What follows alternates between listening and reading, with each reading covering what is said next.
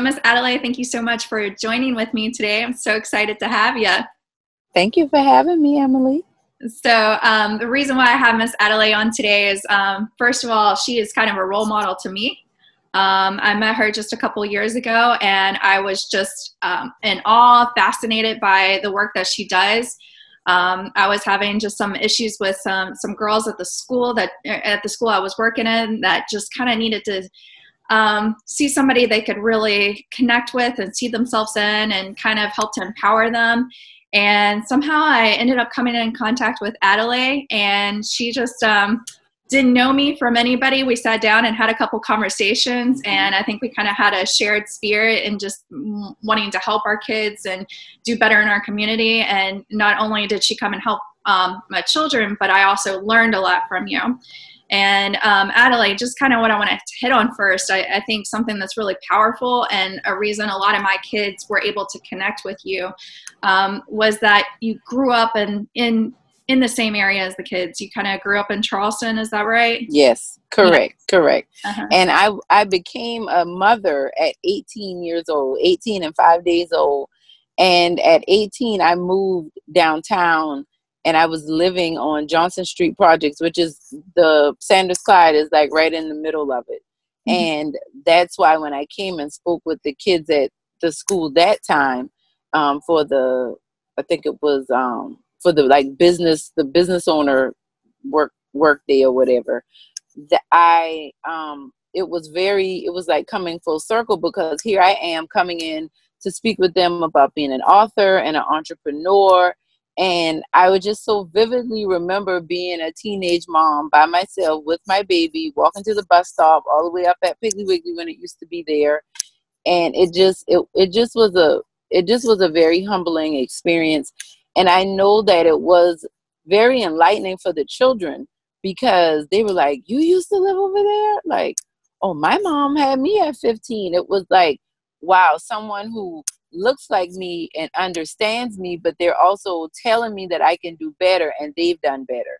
So that was a very good experience for me as well because it showed me how much I had come full circle. Mm-hmm.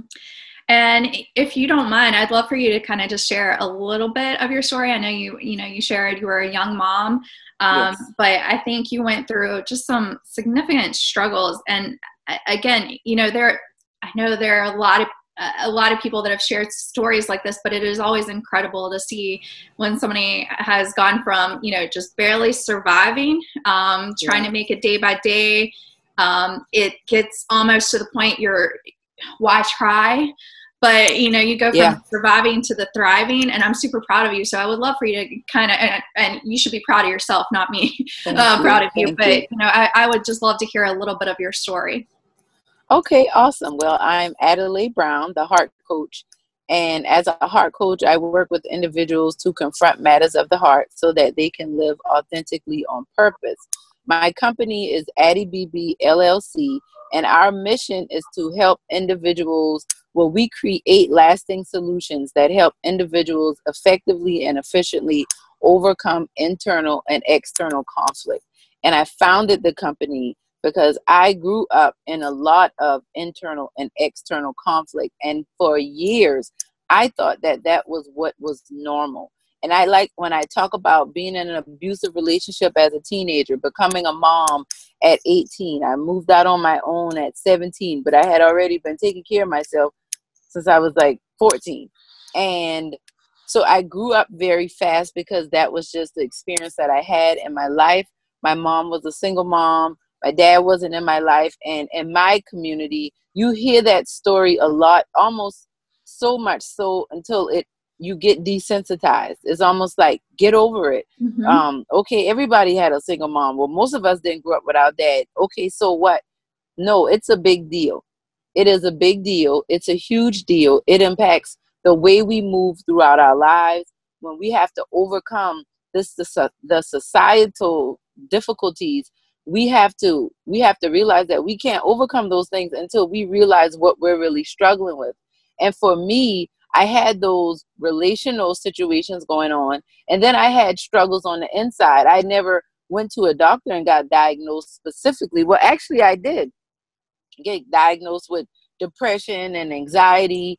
And I had a situation when I was in high school where I would say that I did not attempt suicide, but I took a lot of pills because I was trying to escape from the dysfunctional, abusive relationship that my mother and I had. And I thought, well, if I could go in the hospital for a couple of days, they'll keep her away from me. And that just can kind of give you an idea of the extremes that I felt like I had to go through at times to even maintain my own mental health and mental well-being.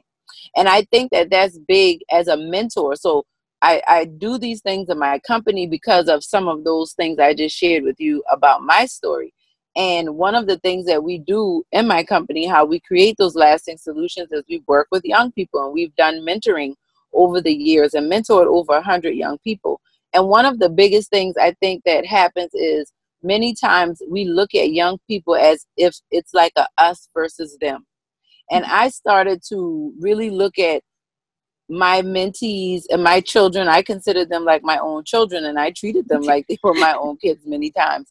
I looked at them as if I had an opportunity to interact with my 11, 12, 13-year-old self. This was me being able, what was I like at 8, 9, or 10? And I kind of remember life from that perspective. And when I do, I can interact with the young people from that way. So when I came to your school for career day, that's what it was for. I thought about being in 5th grade or 6th grade and what was impressionable to me, what would have gotten my attention. And I moved from that perspective, because a lot of times what we don't think enough about is we really can't control anyone else but ourselves. And I think about, how do I control myself in a way that positively impacts the environment around me? And I think that's big when we think about working with young people, or just anyone, but especially young people. Mm-hmm. You said so much in that. So, and one thing I wanted to, there's several little things I'm going to pull apart there. So one thing I wanted to mention, and I've mentioned in previous podcasts, actually 2 others, because we talked about trauma informed, and we also talked about just parent stakeholders. And one thing that is often mentioned in schools that we go in, much like your experience, is anytime something goes on in the area, there could be something as bad as a shooting or something like that going on. And I'll often hear something to the effect of, our kids are used to this. Yeah. And our kids are in a way used to seeing violence. But I also am a firm believer that a lot of when we see behaviors at our school, it is they are still letting that out the only way they know how to. It is absolutely behaviors. And so you can say, our kids are used to this, but the truth is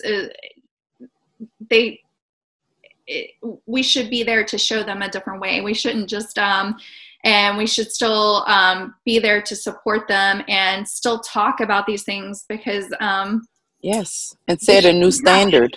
Yes. And let them know that just because it's normalized doesn't mean it's normal. Mm-hmm. Just because it's been accepted doesn't mean it's acceptable. And I think that was the disconnect with me. I tell my mentees about how in high school I had 2 sets of friends. Well, I had one set of friends that did really good in school and they got good grades. I was in honors classes with them. That's how we became friends. None of them had babies as teenagers. All of them got their college degrees. And then I had another set of friends. All of us had babies before we were out of high school. All of us, got to the point where we almost didn't graduate from high school. And here I am in both of these friend groups. And I fit seamlessly in both friend groups. And I think when I looked at the family dynamics, my friends that, were doing well, they came from, middle class families that had a mom and a dad and both parents were working. Some of that was my other friends, but not so much. Most of them were coming from, difficult backgrounds where parents had passed away or were not there, or you're dealing with a drug addicted parent that's not functionally able to take care of the child or children. And these are realities that we're dealing with. And we have to take all of this into account when we're dealing with children. You can't, and that's my issue with, and I know you didn't even ask me about this, but that's my issue with the district, also like Charleston County School District, not like calling them out. I know you don't work with them, but I've every parent survey I've ever done, I've always said, you guys aren't doing enough to include diversity. How do you have a district with this many Black children of a Gullah Geechee cultural background, and you're bringing in 90% of your teachers are white and from up north, Ohio, New York, or like, what are you doing when you have HBCUs in the community with people from these communities? But it's just a lot that we have to keep in mind, even as a mentor, because one of the things that I think happens as a mentor, it's like, well, just help the kids.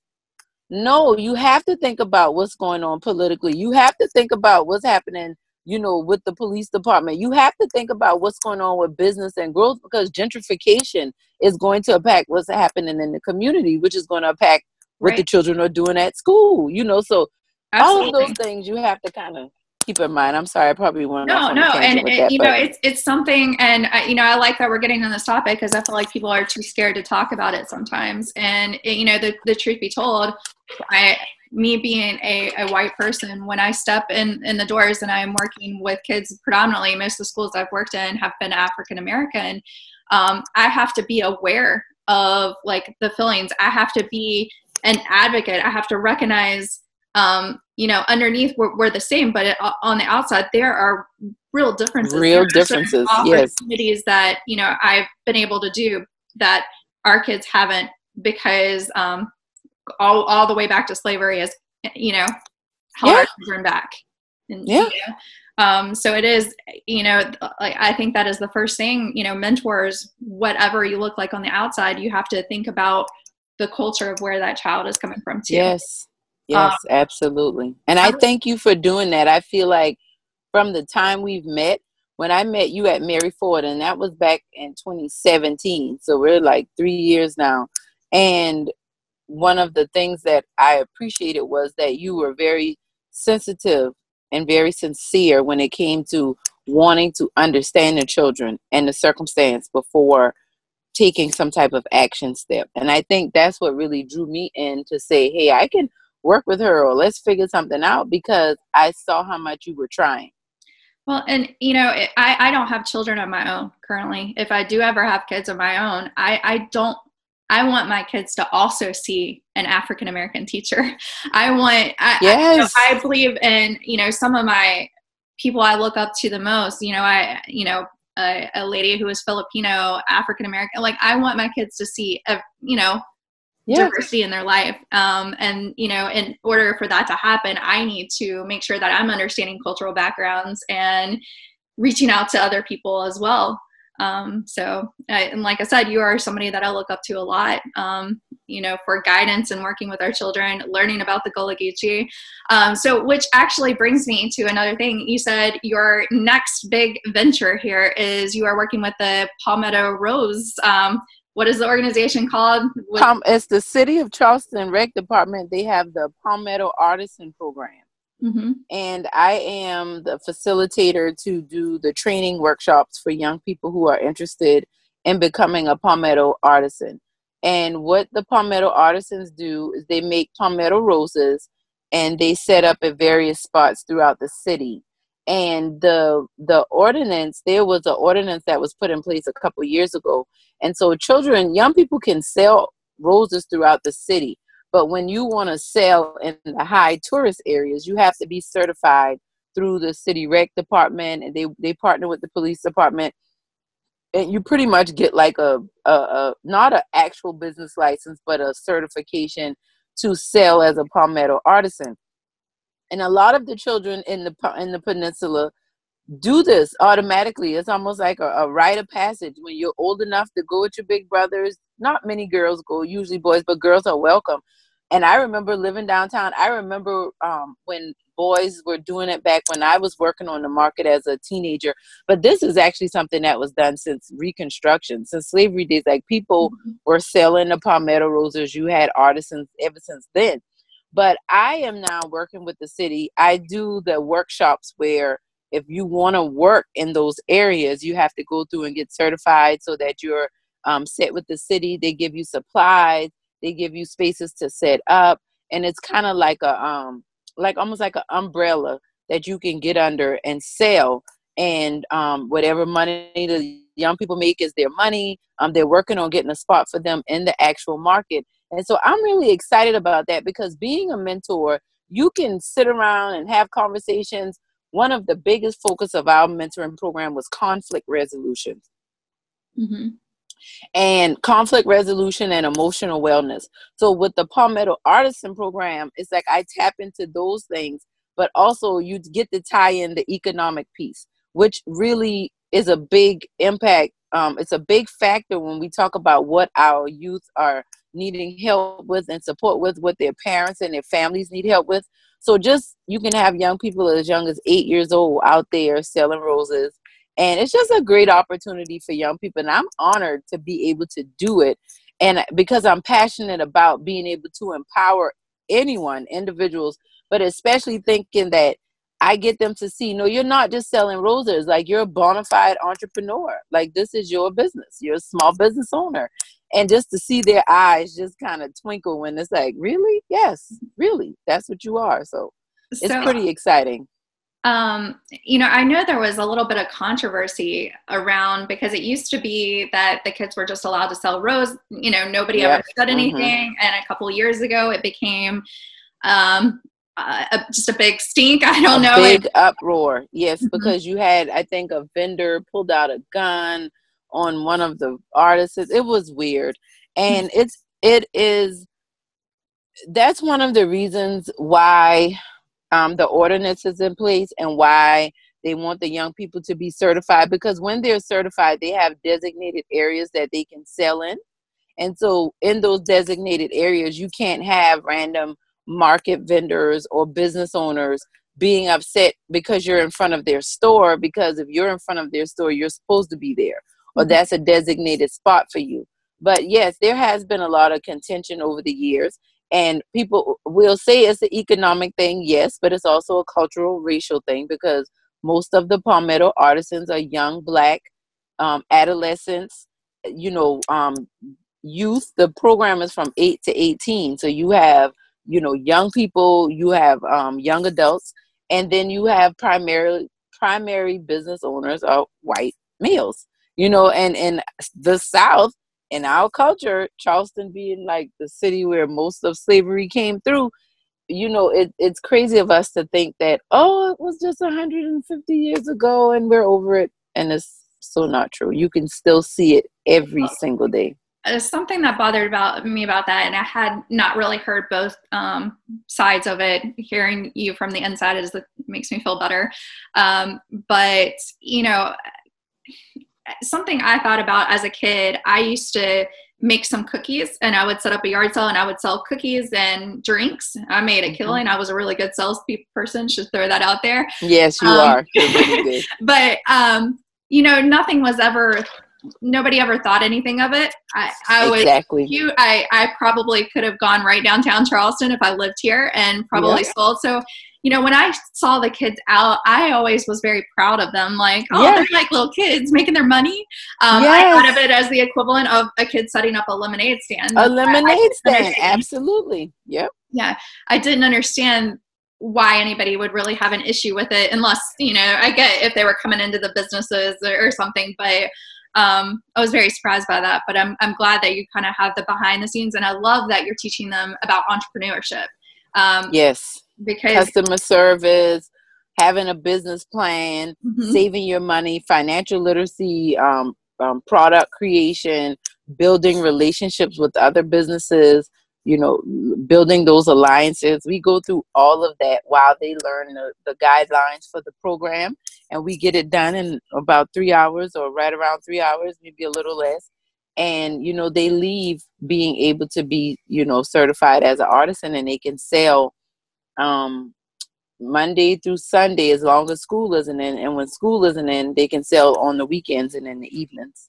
Well, and when kids learn the ability young, something I say, if you look at our bigger companies around here, you look around and predominantly it is white, in those higher paying jobs. And when I thought about things, I know that oftentimes someone's not going through every resume and trying to figure out and making sure they're getting diversity and things like that. What people do is, hey, Adelaide, you got a friend that would be good for this job. So it's very much like kind of who you know.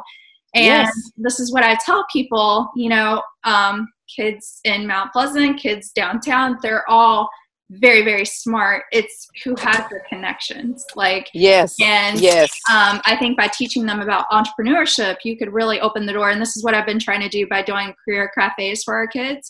Cool. I've gone into high schools and I'm telling them, because, they're sitting all back lazy on me at first. And I said, hey, you're making a first impression right now. Your network, you never know who's coming through this door that could offer you a job, offer you an internship. So something you want to do. Yeah. Learning it young. I mean, my first experience, one of the things I was selling when I was a kid, and I wasn't doing it to get anything out of it. My mom just taught me you work hard. Someone noticed that I was working hard and she sent me a gold necklace. Wow. Because she noticed I worked extra hard. People notice it. Yes, people notice it. And I have had that happen to me. And I have, for years, I struggled with dealing with, not trying to be too much. Don't let my light shine too bright, because I really noticed it from a little kid how when others would congratulate me or celebrate me, I paid attention to the way people around me would react. And I noticed that if I was, quote unquote, doing too much or trying to be too much, it would make them uncomfortable. But what I learned as I got older was that's just who I am.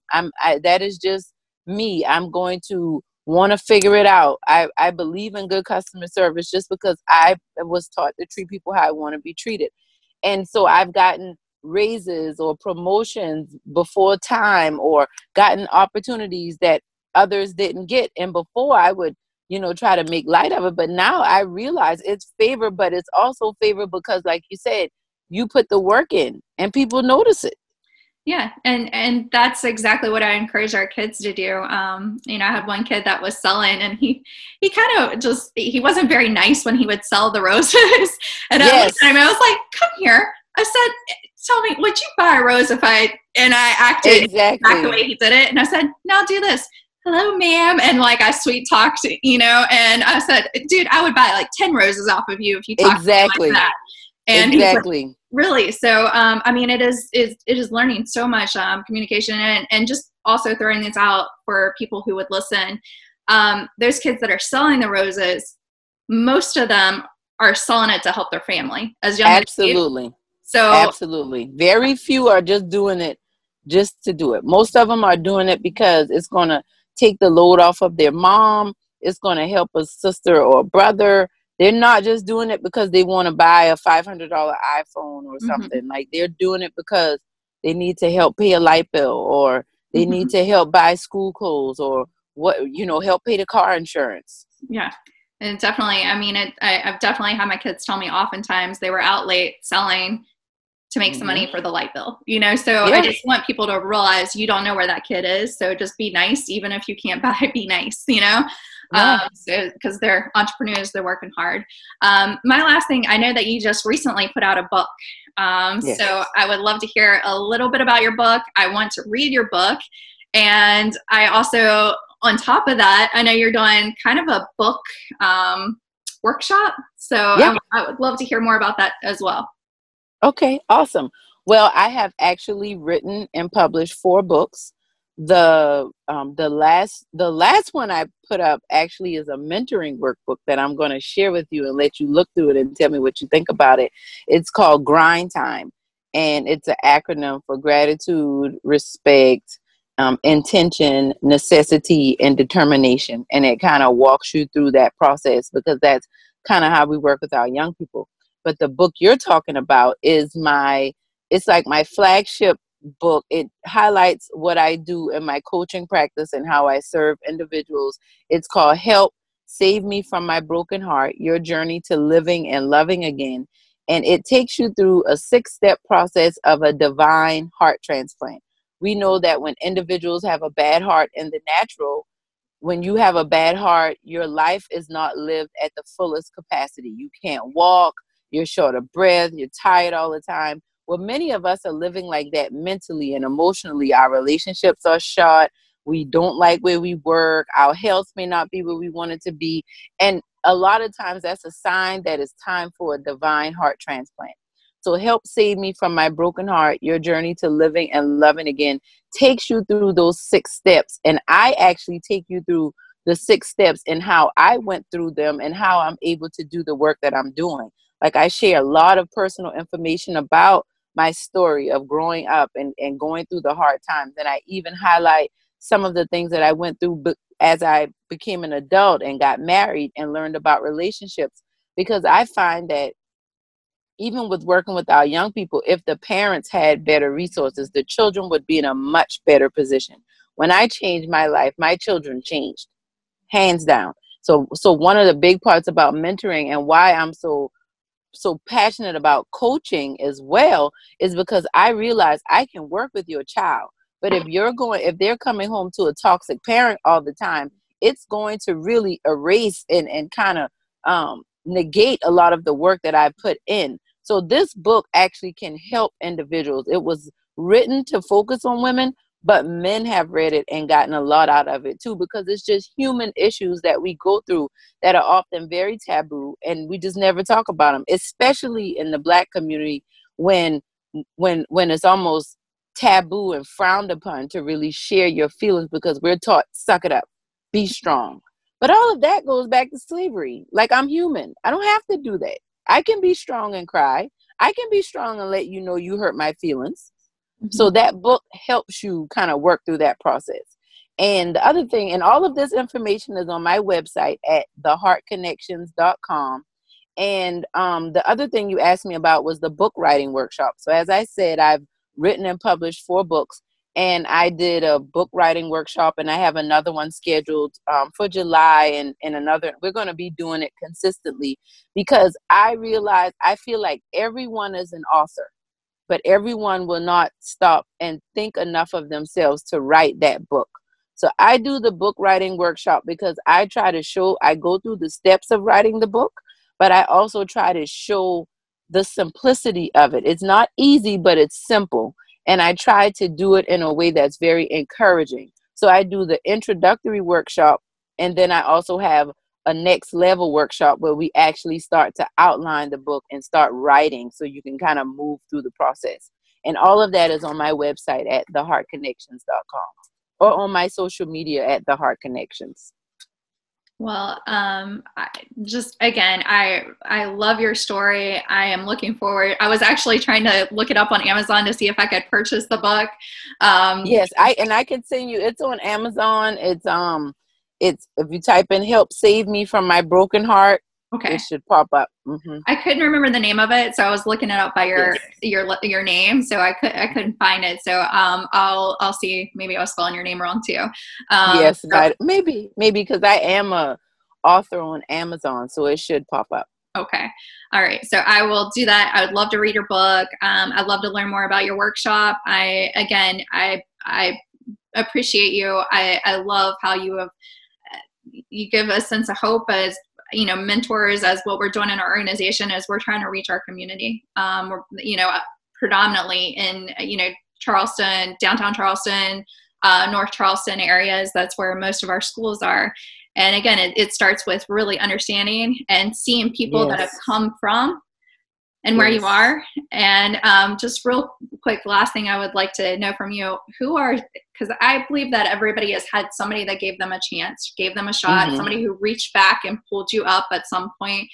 I know I work hard, but I also know I've been blessed with people in my life. Yes. So I would love to know who is, maybe a couple mentors in your life that, helped you get where you are. Okay. Well, the first one I would say is my grandmother and my grandfather, but he passed when I was about 8. But my grandmother was like my everything. Like I'm little Addie. Her name is Addie. Her name was Addie Hato Beach. And I'm Adelaide Brown, but I was named after her. So when you hear people call me Addie sometimes, it's funny because that's my grandmother's name. And I had my first grade teacher adopted me. And over 30 years later, that's still my auntie. I still go to her house. She babysits my kids. Like, she's retiring this year from 50 years of teaching. And I wasn't the only student that she brought home, but I might have been the one that stuck around the longest. And I share her because she showed me what unconditional love of a teacher and a mentor could mean. I know for a fact she was a grace haven for me, her and her husband, which is my uncle, and my 3 brothers.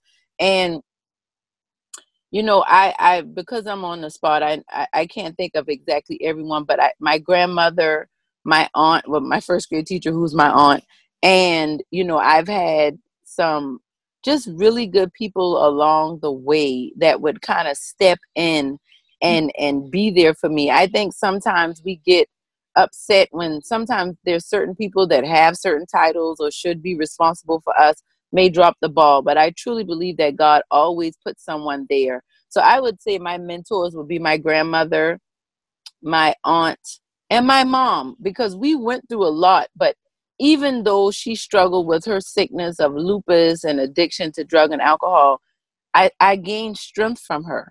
She never gave up. I learned how to survive and get to a point where I can now live and thrive. So I'm thankful for her. Mm-hmm. And I would, yeah, those would be the 3. I love, even when you mention your mom and some, I always say in training, it doesn't matter if we don't approve of what a parent is doing. Kids always love their mama. So always. Be careful. We're not there to replace mama. We're there to fill in those gaps where we need to and offer love. And just one more thing, I had a mentor mention this, and it's probably one of my favorite things I've heard. He said, and you kind of said it in a sense, he talks about how the advice he would give to kids is, and he grew up in a difficult situation, a lot of abuse and so forth. And he says, and he loves his parents, but he said, you know, you may not feel love sometimes. You may be going through all this, but just know that there are people out there that love you, that don't look like you, that have maybe don't have something in common, but for some weird reason they do, and be open to them because they want to help you. And I love that you had that open heart for your teacher. And I didn't really have much of a choice with her, but as an adult, and I look back on it, it's mind blowing because you don't see that happening now. Like, I was looking for that in teachers for my children. And I realized that my situation was just that beautiful, and that was what God did for me. But none of my children have had a teacher that went, even if she didn't take me home, just the stuff she would do for the students in the class. I mean, bar none. And when I think about her, that was another driving force to work with young people. Because I'm like, I might not be able to bring all of them home, but if I can make them feel comfortable the way she made me feel comfortable, if I can uplift them the way she did for me, that I'm making a difference. Absolutely.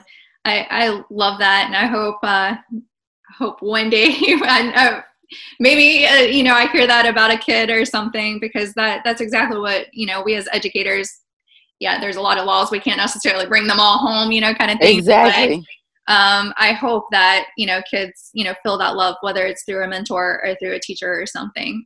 So absolutely. Thank you so much for sharing your story with us today. And I'd love to chat with you again sometime.